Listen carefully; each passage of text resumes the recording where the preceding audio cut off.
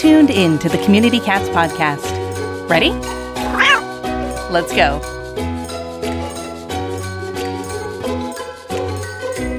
Welcome to the Community Cats podcast. I'm your host, Stacy LeBaron. I have been involved helping homeless cats for over 20 years with the Merrimack River Feline Rescue Society. The goal of this podcast is to expose you to amazing people who are improving the lives of cats. I hope these interviews will help you learn how you can turn your passion for cats into action. And today we're speaking with Erica Danger. Erica is a pet photographer, designer, and cat rescuer currently located in the San Francisco Bay Area. She fosters kittens and volunteers with various organizations in Oakland and beyond. Her work with Oakland-based nonprofits Feral Change and Cat Town includes fostering kittens, trap, neuter, return, mentoring new TNR volunteers, assisting with vaccine clinics, and, of course, photography.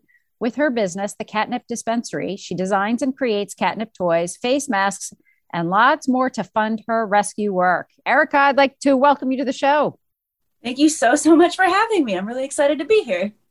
So we are going to have fun today, that's for sure. And before we jump into all of the things that you are doing, your photography is just like phenomenal. I mean, I wish we could paint the picture for everybody who's listening in on the work that you're doing, but maybe we'll have some links to some of your examples in our show notes. But before we dive into all of that, how'd you become passionate about cats? You know, that's an awesome question. I don't remember if there was like a pivotal moment where I realized when I was real young that I like care about cats more than most animals, but I've always loved all animals. Something fun about growing up in my home, while I wasn't allowed to have cats and dogs because my mom was allergic, I had a slew of other animals. So I always had mice and rodents, and we had reptiles, etc. And we had a lot of books around, and these were like nature books with gorgeous photography of like cheetahs on the Serengeti or whatever, and all kinds of cool rainforest creatures. And I was obsessed with all of them. So I think that, honestly, now that I'm talking about it, must have sparked not only my love for animals, but my love for the photography of animals and my appreciation for that side of things. I can't believe I never put that together before, but lots and lots of books being around, and lots of exposure to friends' cats at their houses. I would just, nothing has changed about that. I still chase your cats around whenever I visit somebody and meet their cat for the first time. We're best friends right away, and that's just going to be how it is. So, So did you do photography at an early age too? I got started, I kind of dabbled in, I got a hand-me-down digital camera from my mom in, high school, and it was a terrible quality one. Before that, I had film cameras that my mom also had given me, but getting film developed is always expensive, especially when your kid is taking pictures of literally everything she finds. So my mom was pretty excited to get me into digital photography instead. It's a little more cost effective for the experimenter, especially.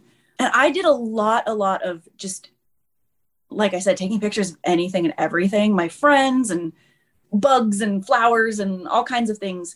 And I really started getting into animal photography. I mean, just to back up, I did concert photography and nightlife photography in bars and clubs professionally. And I did all that well before I got into animals.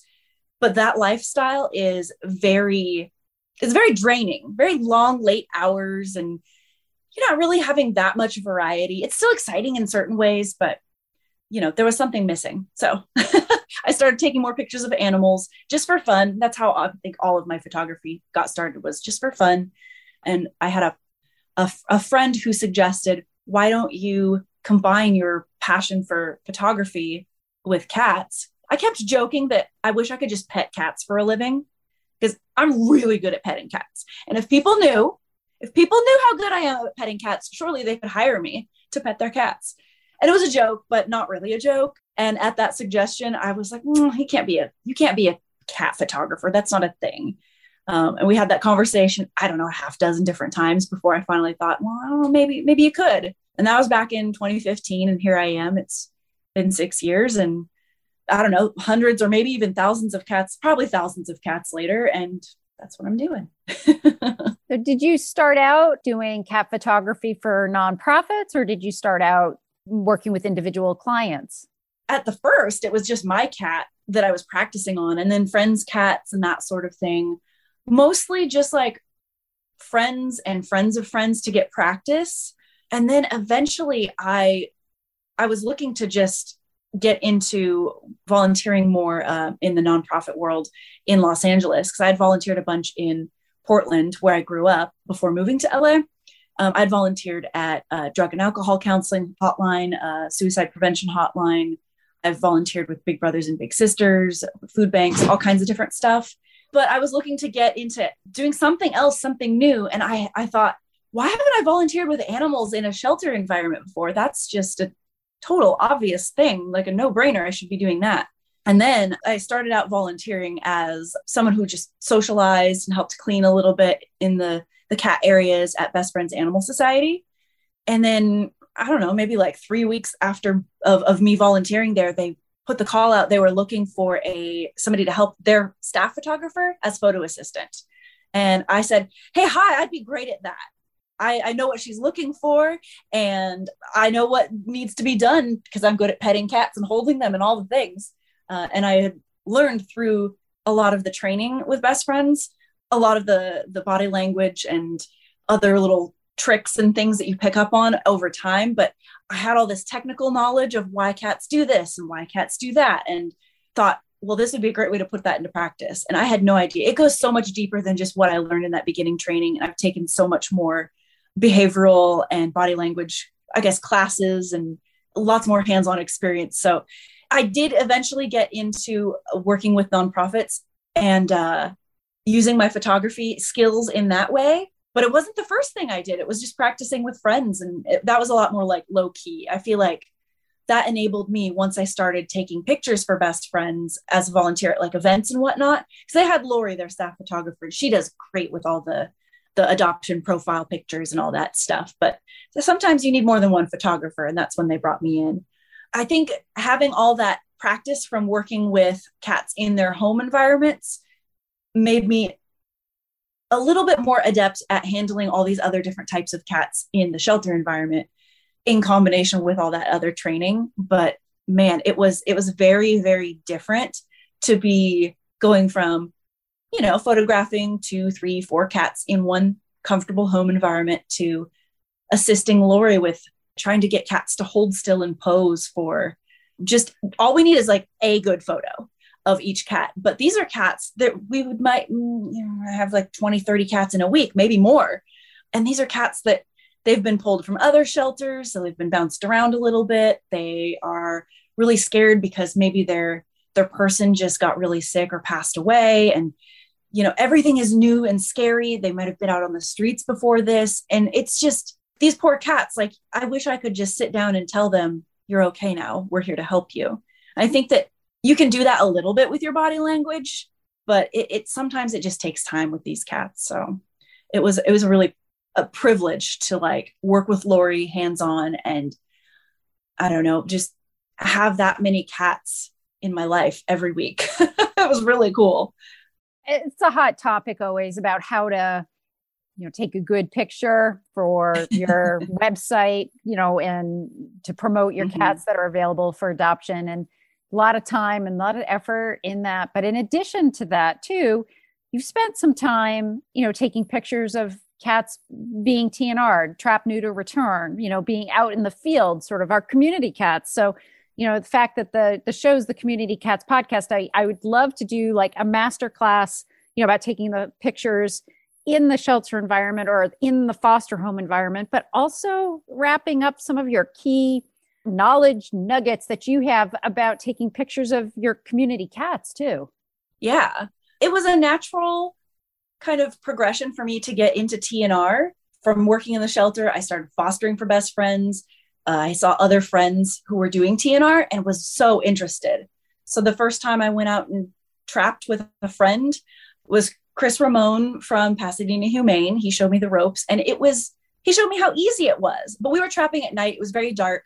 It's really difficult to get photos when it's that dark. So I think part of what I love about TNR is feeling like you can really make a huge difference in your community. And by not only just doing the TNR, but by being able to document it with photo and video, even if it's just with your cell phone, you're able to share that much farther, much wider with friends on Facebook, and family and coworkers might start asking questions. You don't have to have a massive social following. You can be just, a regular old person who is sharing their weekend of trapping with this organization. And now you have 10 people asking, hey, what's that all about? You can get those conversations started and, start educating people why TNR is great, why it's so helpful for everybody. Everybody benefits from TNR, not just the cats, not just the people who love the cats or the people who hate the cats. It's all the people. It's good for the birds too. So we can get the bird people on board if they want to know, we can talk with them, Yeah, it's photography and videos. It's such a key component. Yeah. If you could just share even just, obviously taking pictures at night is very challenging and really, hard to do. And so much trapping does happen during the night, but yet using the photography to tell a story is also really important for organizations, individuals. It's important, maybe not as important. Organizations, they like being able to tell the story. They like being able to use stories for fundraising or communications or that kind of thing. But when you have been out in the field, what situations and scenarios have worked well for you trying to be able to capture some good photos? Or what are 2 or 3 tips that you should think of out there if you're trying to capture some photos? I think the key thing, it's going to be easier to tell the story unless you have some pretty advanced equipment. It's going to be easier to shoot during the day. And maybe that means that you scout out the location and go and hang out with the caretaker during their morning feeding. If you prefer to trap at night, but they have a morning feeding also, maybe just go and take some photos then of the cats being fed, hanging out in their favorite bush that they like to hang out in, that sort of thing. Because that can start to tell the story just as much as here's a cat in a trap. That honestly is this will tie into the second tip, I suppose. Cats in traps are a little bit tricky to photograph because there's bars in the way, not only technically because your camera's going to try to focus on the bars, but also because it's just kind of distracting and doesn't look as visually engaging if the bars are there. If you're able to, depending on how comfortable the cat is, get your, honestly, just cell phone, get it right up in between the little grates on the trap. And you can use your zoom or not, whatever looks better to get the cat, I don't know, just in frame. Ideally, a cat is always good. It's always good with whatever subject if they're looking at you. Some cats might be a little bit nervous, but I find shooting from the front or back end of the trap with my cell phone and just kind of scritching on the ground in front of the trap can kind of get their attention. I don't like to make a lot of obnoxious noise and scare them or anything like that, but a little, I'm not knocking on the cage or anything startling, but just to get them to look at the picture, the camera. And that'll engage your audience a lot more, make them feel a little bit more connected. Now, what are your thoughts about, say, some colonies have the social cat? There's the one social one it's going to be the one that you've got the trap set and it's like, oh, great, dinner's right in there. I'm going right in it multiple times. I mean, in terms of sort of staging a situation, I guess if you're using it for educational purposes, we don't care who shows what happens going into that trap.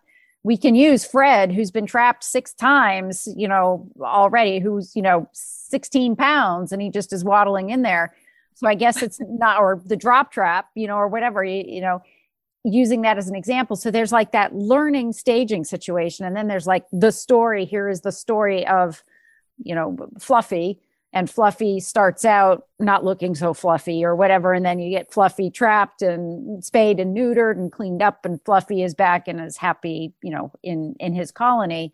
So I guess there's all this storyboard stuff and all that kind of stuff. And to me, it's above and beyond. I just don't think I have that patience level in my mind. I'm okay, snap, and we're done. And it sounds like there's a lot of patience involved in. You have to sketch out your storyboard almost before you even get there. Is that true? It's helpful. You said it. It is really, really helpful when you have, what did you call him, George? Fred.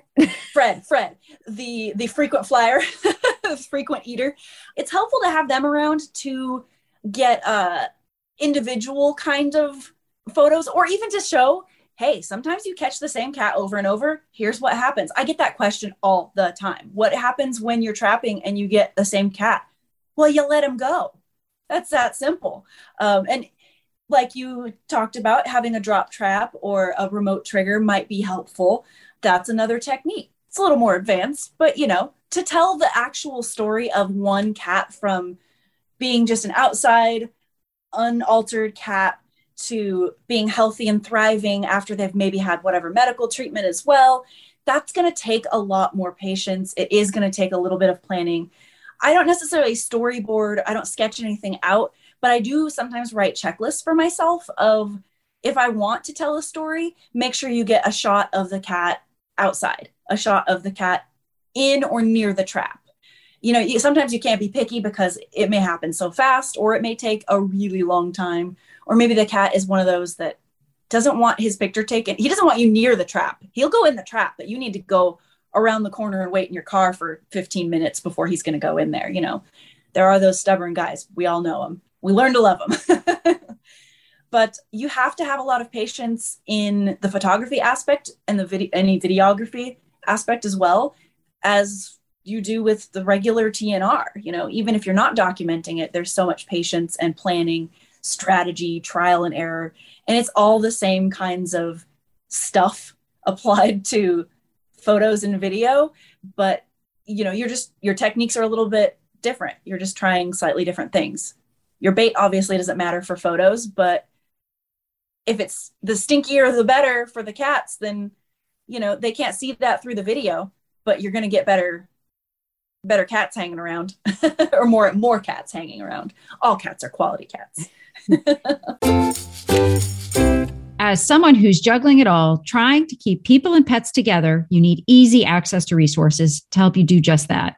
That's where Maddie's Pet Forum comes in. From adoption SOPs to TNR guidelines, you'll find it all. Have you joined yet? It's free. Visit forum.maddiesfund.org/cats today. Could your animal welfare organization use a tune-up? Humane Network can help. You can get a free 30-minute consultation to talk through your challenges and get ideas on how your organization can be more successful with less stress. From board development and fundraising to strategic planning and operations, Humane Network has got you covered. Whether you are a large or small, nonprofit or government, it's a live and thriving program led by a certified animal behavior consultant, features specially designed training for shelter and clinic staff on enrichment, stress reduction, safe animal handling, and behavior modification. With Humane Network, you receive individualized advice and support customized to meet your organization's unique needs. And Humane Network can lighten your load by taking on fundraising, communications, and other tasks you struggle with. Contact Humane Network today for a free 30-minute consultation. Visit humanenetwork.org. That's humanenetwork.org. If you're running a rescue, you're probably overloaded with tons of tasks pulling you in even more directions. Dog and cat intakes, volunteers to communicate with, fosters to find and pass info to, and don't forget about managing the all-important donations. It's easy to become overwhelmed, miss critical information, and worst of all, lose volunteers. Buzz to the Rescues offers an integrative platform that can help you gain back your time, streamline your workload, and clearly communicate with everyone on your team. Learn more at www.rescueyourrescue.com and gain back your peace of mind today. So the projects that you've done for nonprofits focused around community cats, was that for the organizations in Oakland that you were volunteering for, or is that just stuff you've been doing on your own? Well, Feral Change is out here in Oakland, and we're entirely volunteer based. So kind of everything that I do is sort of all on my own, but also with this idea in mind of helping Feral Change, helping whatever other organizations. In the future, I hope to bop down back to Los Angeles and help out Lux Paws. There's so many great organizations doing so much, and I'm helping out a little bit with Community Cats podcast, and I'm going to be contributing some really great photo and video content to kind of help continue the education and the advocacy work that y'all do. Because I don't know, like I was saying about the social media earlier, the more people you can reach about things, the better. Like if we can get people knowledgeable, on board, excited to donate, excited to get out there and volunteer themselves, whatever they can do, the more the merrier in this big game. It takes a whole village to do this work. Certainly does. It certainly does. Yeah. And it also looks like you've got experience also. You're training new TNR volunteers too. So, the work that you're doing to help document the community cat process, and just the community cats, their lives, who they are, their beings, their community, their humanness is really exciting to be embarking on that project together. And before we run out of time here, I also want to ask about the catnip dispensary. Tell me a little bit more about that project. The catnip dispensary was born out of the pandemic, actually. I've kind of always, since middle school, I've been sewing. Elementary school, by hand, I was sewing, but I got my first sewing machine in middle school. When the pandemic hit, we needed face masks. Everybody needed face masks. And I wanted to make cool ones that had, cat-centric designs. And I wasn't able to do any other work because my photography work going into folks' homes suddenly was unsafe for all of us for me to be doing that. So I had no income and was just bored / stressed out of my mind. So I started sewing face masks, and it was really incredible to feel. It was overwhelming at first, but really incredible to feel useful again, to have that income coming in. I've been able to use a good chunk of that money going towards my foster kittens, being donated to different nonprofits that I love and support.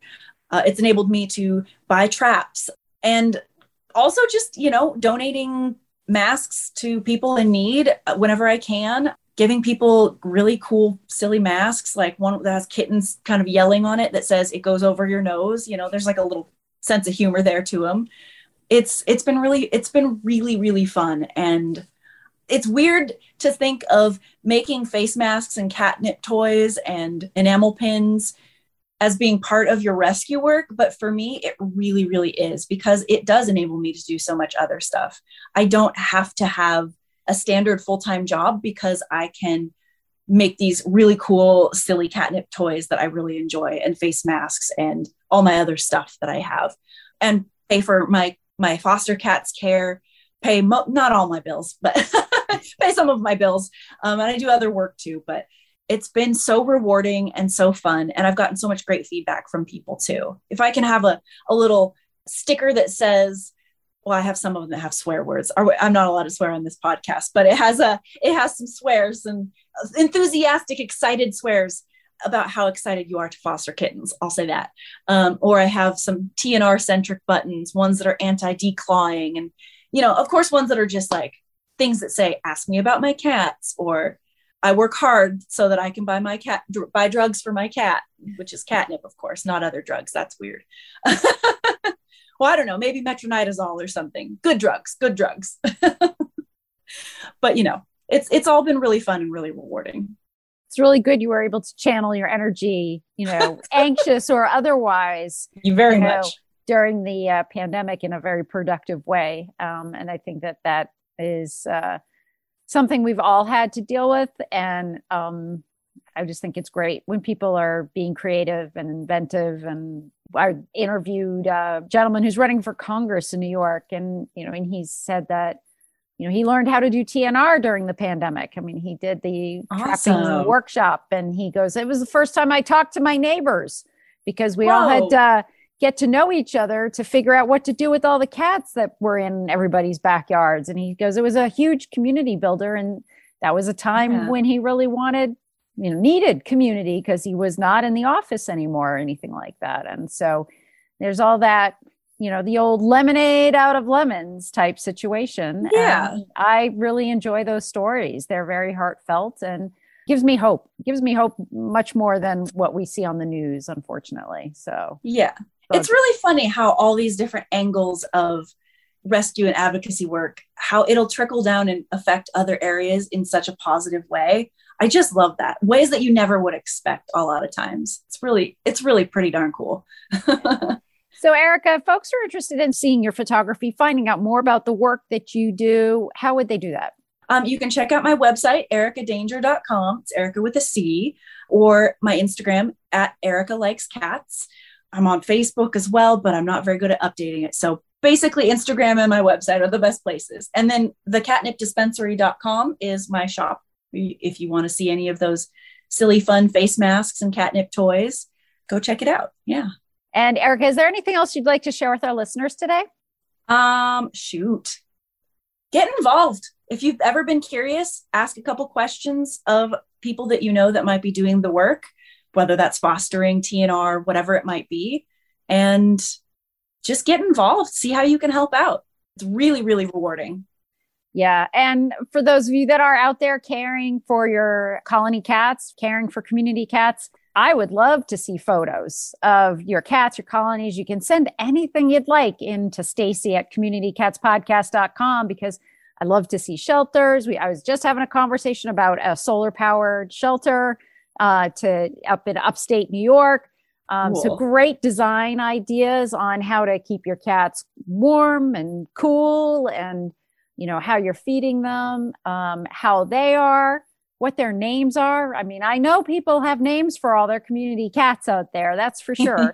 So, the more that you can share with us here at the Community Cats Podcast, we'd be happy to share out. And I know we definitely are thrilled to be working with Erica here. And Erica, I want to just thank you so much for being a guest on the show. And I hope we'll have you on again in the future. Yeah, I'd love that very much. Thanks again for having me. That's it for this week. Please head over to Apple Podcasts and leave a review. We love to hear what you think, and a 5-star review really helps others find the show. You can also join the conversation with listeners, cat caretakers, and me on Facebook and Instagram. And don't forget to hit follow or subscribe on Spotify, Apple Podcasts, Google Podcasts, YouTube, Stitcher, or wherever you listen to podcasts so you don't miss a single show.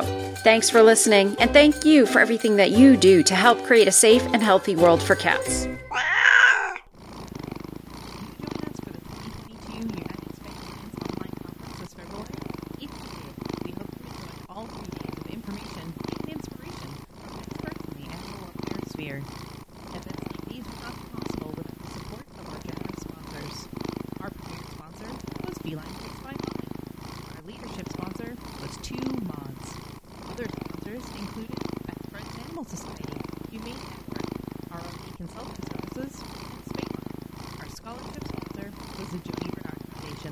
If your business or organization